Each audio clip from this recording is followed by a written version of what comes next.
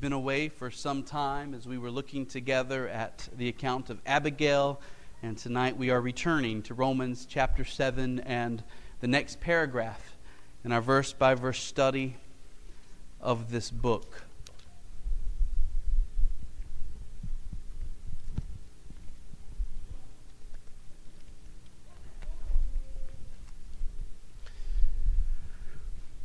Let's look together at Romans chapter 7, verses 7 through 12. Verses 7 through 12. What then shall we say? That the law is sin? By no means. Yet if it had not been for the law, I would not have known sin. I would not have known what it is to covet, if the law had not said, "You shall not covet." But sin, seizing an opportunity through the commandment, produced in me all kinds of covetousness. Apart from the law, sin lies dead. I was once alive apart from the law, but when the commandment came, sin came alive and I died. The very commandment that promised life proved to be death to me. For sin, seizing an opportunity through the commandment, deceived me, and through it killed me. So the law is holy, and the commandment is holy and righteous and good. Let me begin with this question. What do you like to sing about? Think about your favorite songs. What are they about? Usually it is those things we hold in the highest regard, those things that thrill our souls, those things that we most long for. Those are the kinds of things we tend to sing about. Recently, while we were riding down the road, we had the radio on, and Jonathan asked, "Why are all the songs on the radio always about love?" Jonathan had noticed that practically every song that had been played while we were driving was about some guy getting together with some girl, or about them breaking up, or about the drama of their relationship. Why are so many of the songs on the radio about romantic love? Is it not because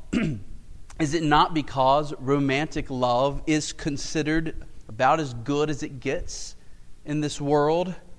That is, for those who do not know God, the greatest joy in this world is romance found with another human being. In their minds, that's the highest thing to sing about. Well, Paul has just been teaching us in verses 1 through 6 that through our union to Christ, we have now died to the law. Christ's death on the cross means that the law no longer has any authority over Christ. And because we died with Christ and are connected to Christ, the law no longer has authority over us. That is, the law no longer has the power to condemn us for our sins. We are free from the law's condemnation, and we now belong to Jesus Christ. Well, when we look back over Christian history, we find that this is a theme which many Christians have loved to sing about. In our day, people think very little about the law of God. They think very little about the fact that the law condemns them.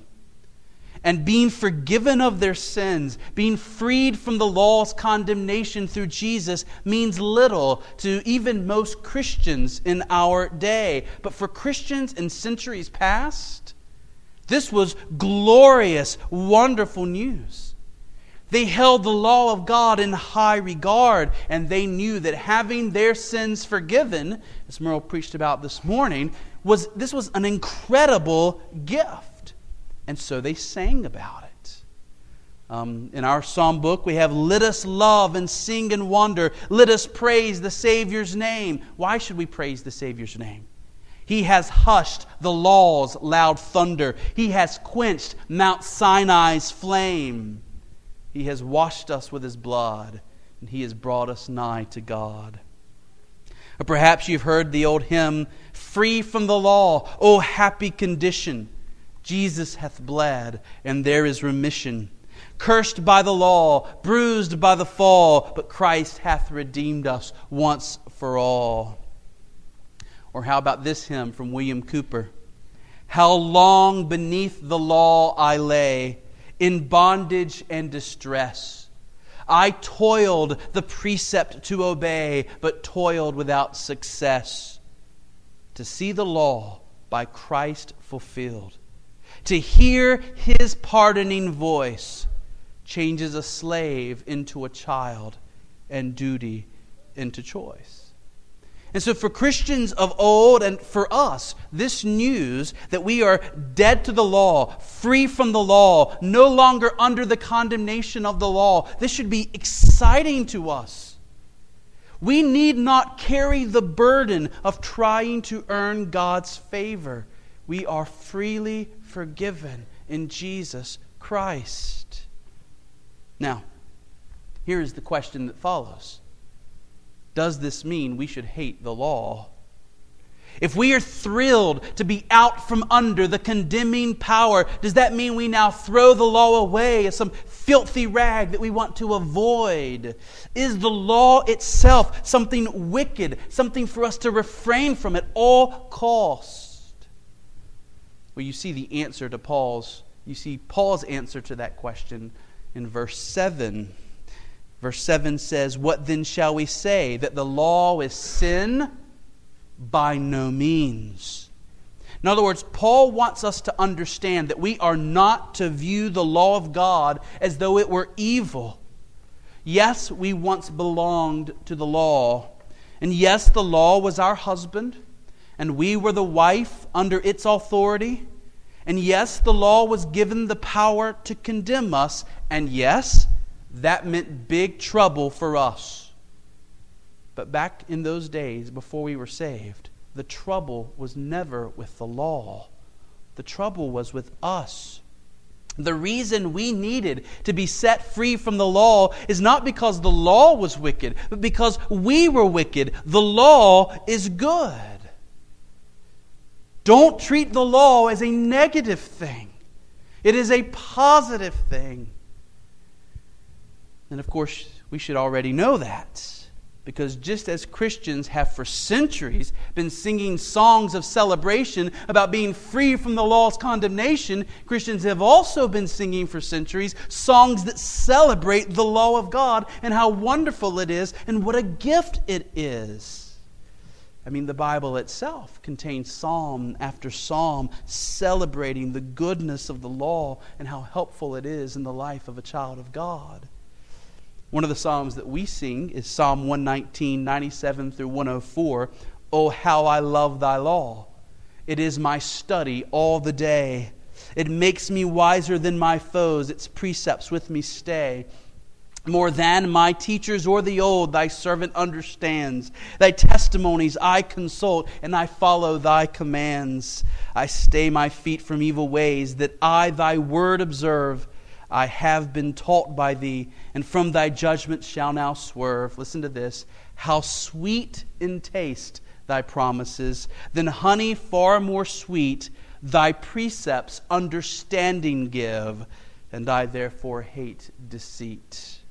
So yes, we ought to sing and celebrate and rejoice in the truth. We are free from the law's condemnation that ought to set our feet to dancing, but we also ought to rejoice and celebrate that God has given us the law as a precious gift.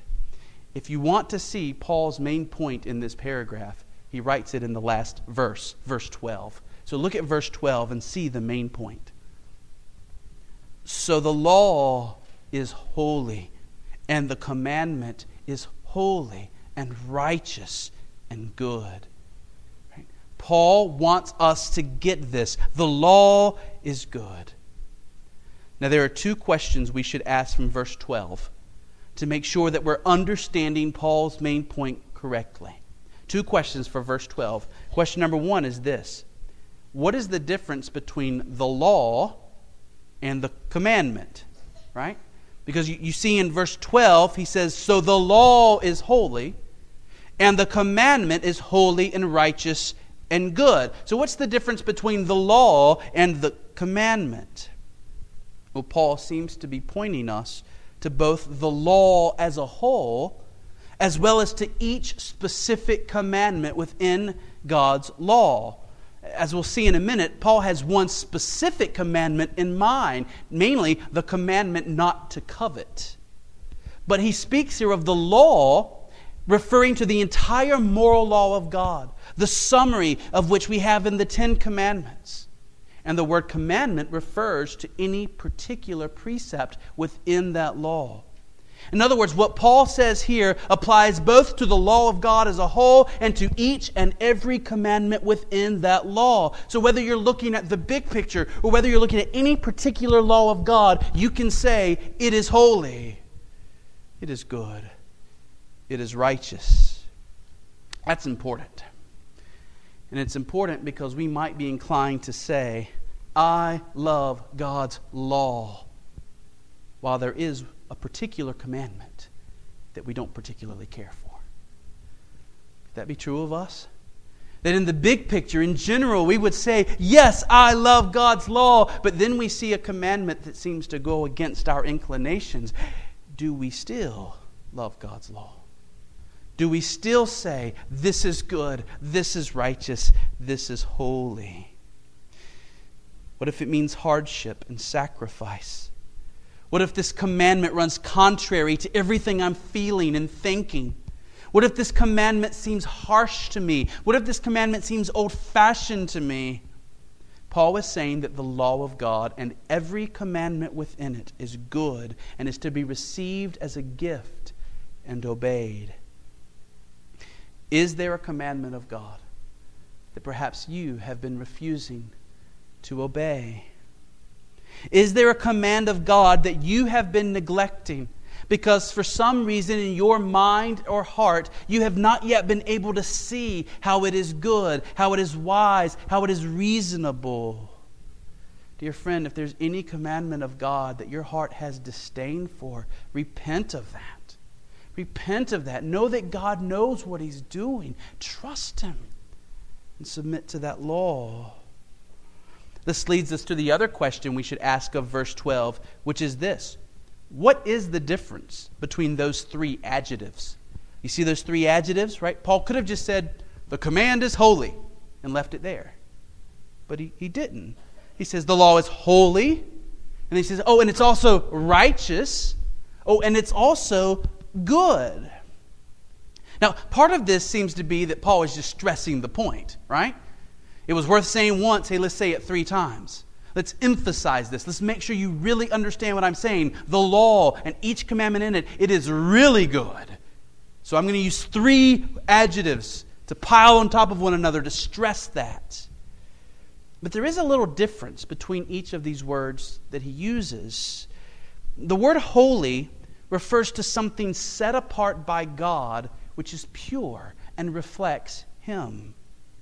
The law of God are those commands specifically chosen by God to be given to us to teach us about His character, to guide us into being like Him. We are called to be holy as He is holy, and we learn how to be holy as He is holy through holy law, through holy commandments, specially chosen, set-apart commandments given by God to us for our good.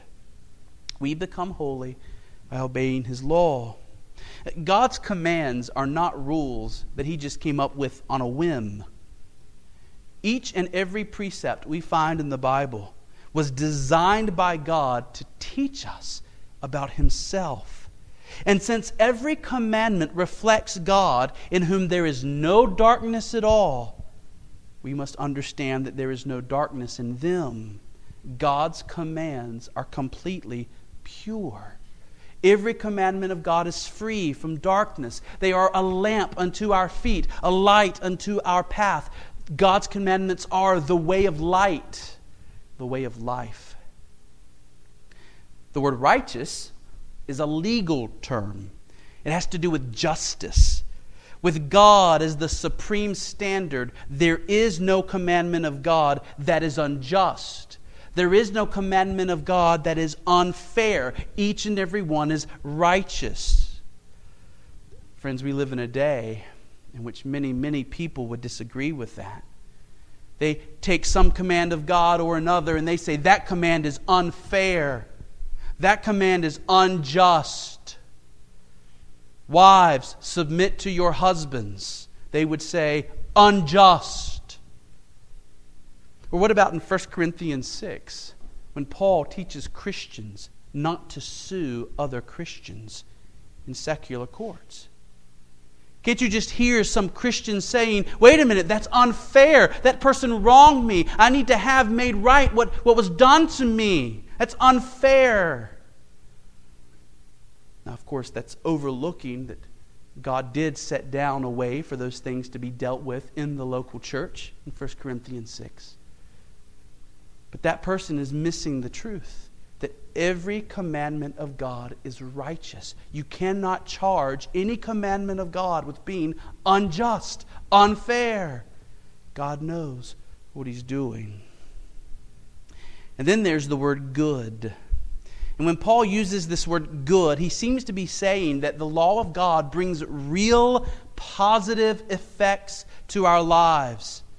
That is, it isn't just that God's commands are morally good in an abstract sense, but when we obey God's commands, real good comes to us. Genuine help, genuine blessing comes to those who obey God's law.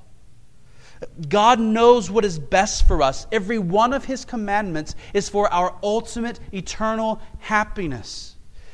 God does not give us rules because He's a spoil sport. God gives us rules to keep us on the road that will bring us to the greatest possible joy imaginable. God is not seeking to ruin our fun. He's seeking to bring us to the place where our highest pleasures will be found, namely in His presence forever. God's commands teach us to stop settling for the mud puddle when we could be enjoying the ocean. And so Paul's point is that the law of God is good, and we should view it in a positive way.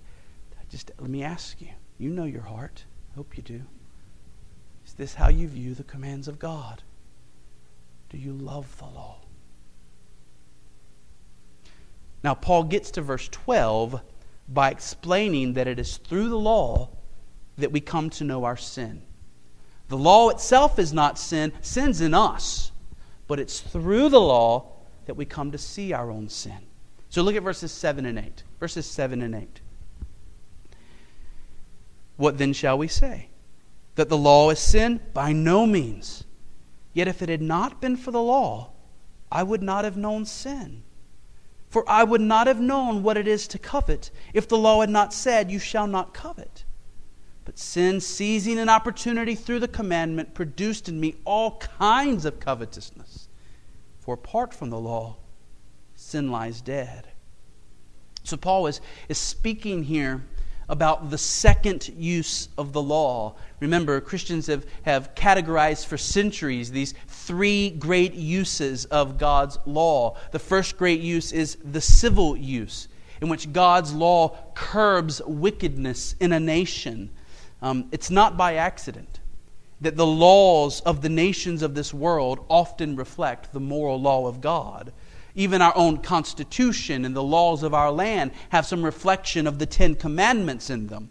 In fact, most nations in the history of the world have had laws against theft, against murder, against certain forms of sexual immorality, against perjury, reflections of God's law. And through that, human behavior is curbed from being as wicked as it could be. The second great use of the law, and this is the one that Paul is addressing here, is what's sometimes been called the pedagogical use. Basically, the law as a teacher. The law as a teacher. The law helps us to see our own sinfulness and our need for salvation. This is why we must have law before we have gospel. The law teaches us our need for Jesus. The The law teaches us our need for salvation. The gospel teaches us how to have salvation. You see the difference? The law shows us the problem. The gospel brings us the cure. Christ crucified means nothing to a person who hasn't come to grips with his own guiltiness before Almighty God.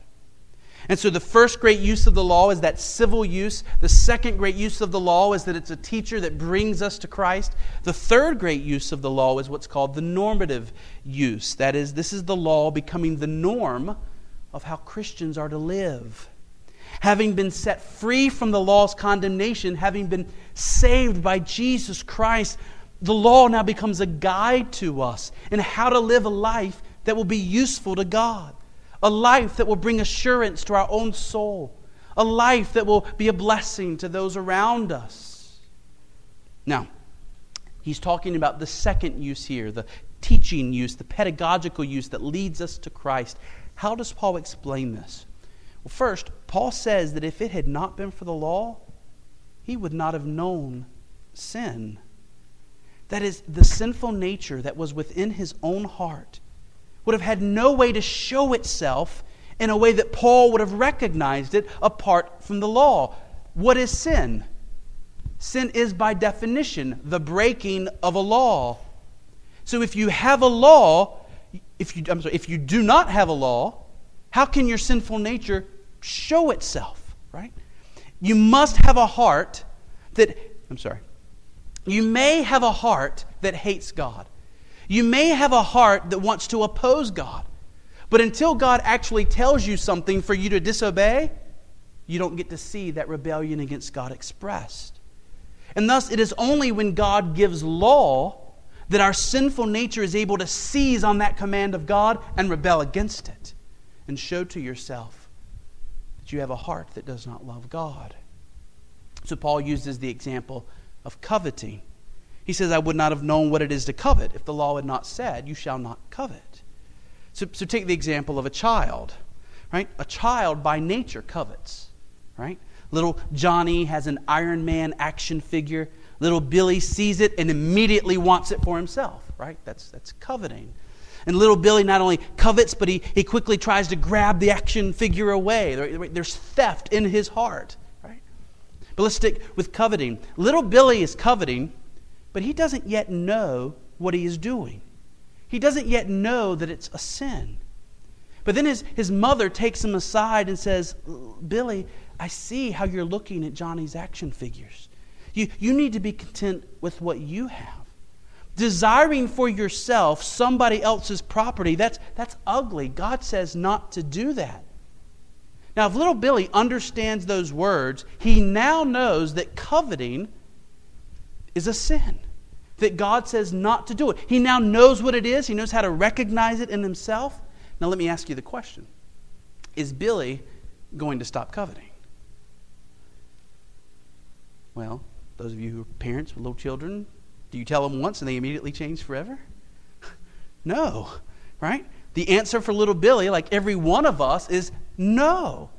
When we learn that God says something is wrong, we ought to turn from it immediately. We ought to hate that action. But instead, what do? We commit the same sin again and again and again. Our sinful natures show themselves. The law now becomes a mirror in which our ugliness is exposed. In fact, what's more, our natural human hearts are so wicked that we actually find a perverse joy in doing something simply because we know we shouldn't do it. The law not only exposes our sinful nature, the law actually arouses sin within us. The law, when we hear a commandment of God, our wicked hearts say, ooh, let me do that sin, just because we love sin. So look back at verse 5, and you'll see Paul talk about this. Verse 5. Oh, I'm sorry. Here Paul says it this way. Verse 7. He did talk about it in verse 5, but we're going to look at verse 7. But sin, seizing an verse 8. But sin, seizing an opportunity through the commandment, produced in me all kinds of covetousness. Right? So we have this picture of sin within our souls. Sin just looking for an opportunity to rebel against God. And as soon as the commandment not to covet comes, our sinful heart sees that sin as an opportunity to rebel and to rebel and to rebel some more. And so Paul says when he heard the law, when the law came to him, you shall not covet. Not only did he start coveting, he had always been coveting, but not only did he see himself coveting, but his own heart produced all kinds of covetousness. Sin led him into various forms of covetousness. His sinful heart went all out in this endeavor. His sinful nature was creative and vigorous in its attempt to do the opposite of what God required. We're going to talk more about this next week, but it seems that Paul is giving us something of a personal testimony here. We are getting a glimpse at how it was that God brought Paul to salvation. Remember, when Christ appeared to Paul on the Damascus road, Jesus said to Paul, "It is hard for you to kick against the goads." And this might imply that before that moment when Christ appeared to Paul on the Damascus road, there had already been work going on in Paul's heart. There had already been conviction which Paul was resisting. And what Jesus is saying there is, you are futile in your resistance. I will have you. Your heart will belong to me. We know that Paul witnessed the stoning of Stephen and heard Stephen's speech. Maybe God used that to begin stirring something up in Paul's soul.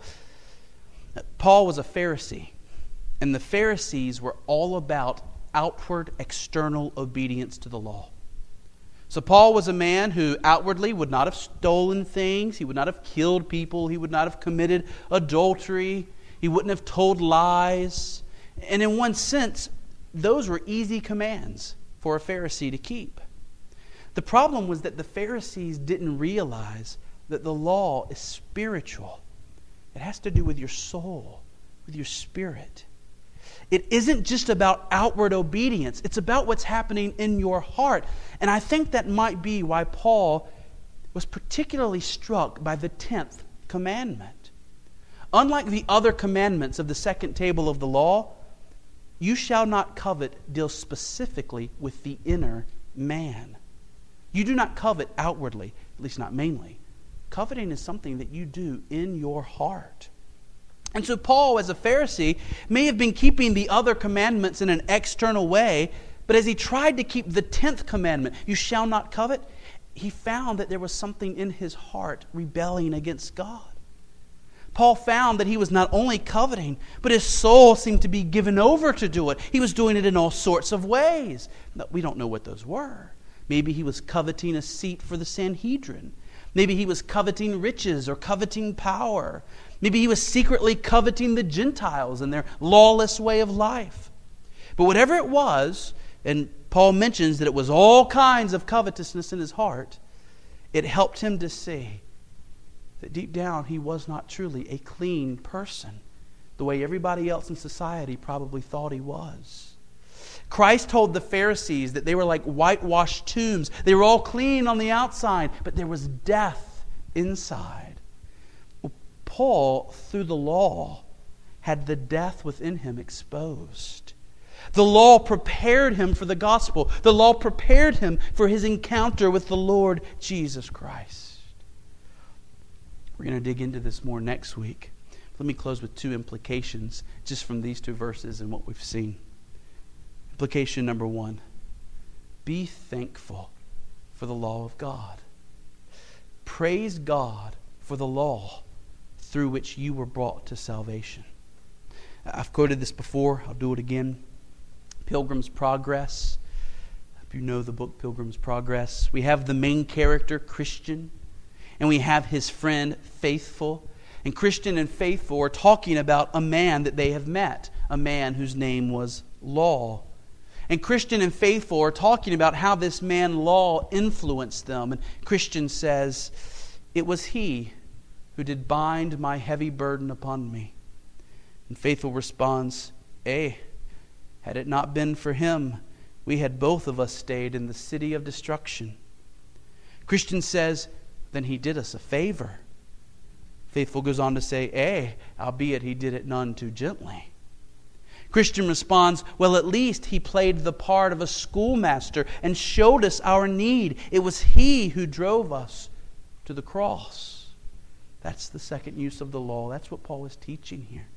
That the law, when it comes upon us by the Spirit of God and we feel that conviction of sin and we see the law is good and I am not, it ought to drive us to the cross. And if that's happened for us, do you see the role that the law played in your conversion?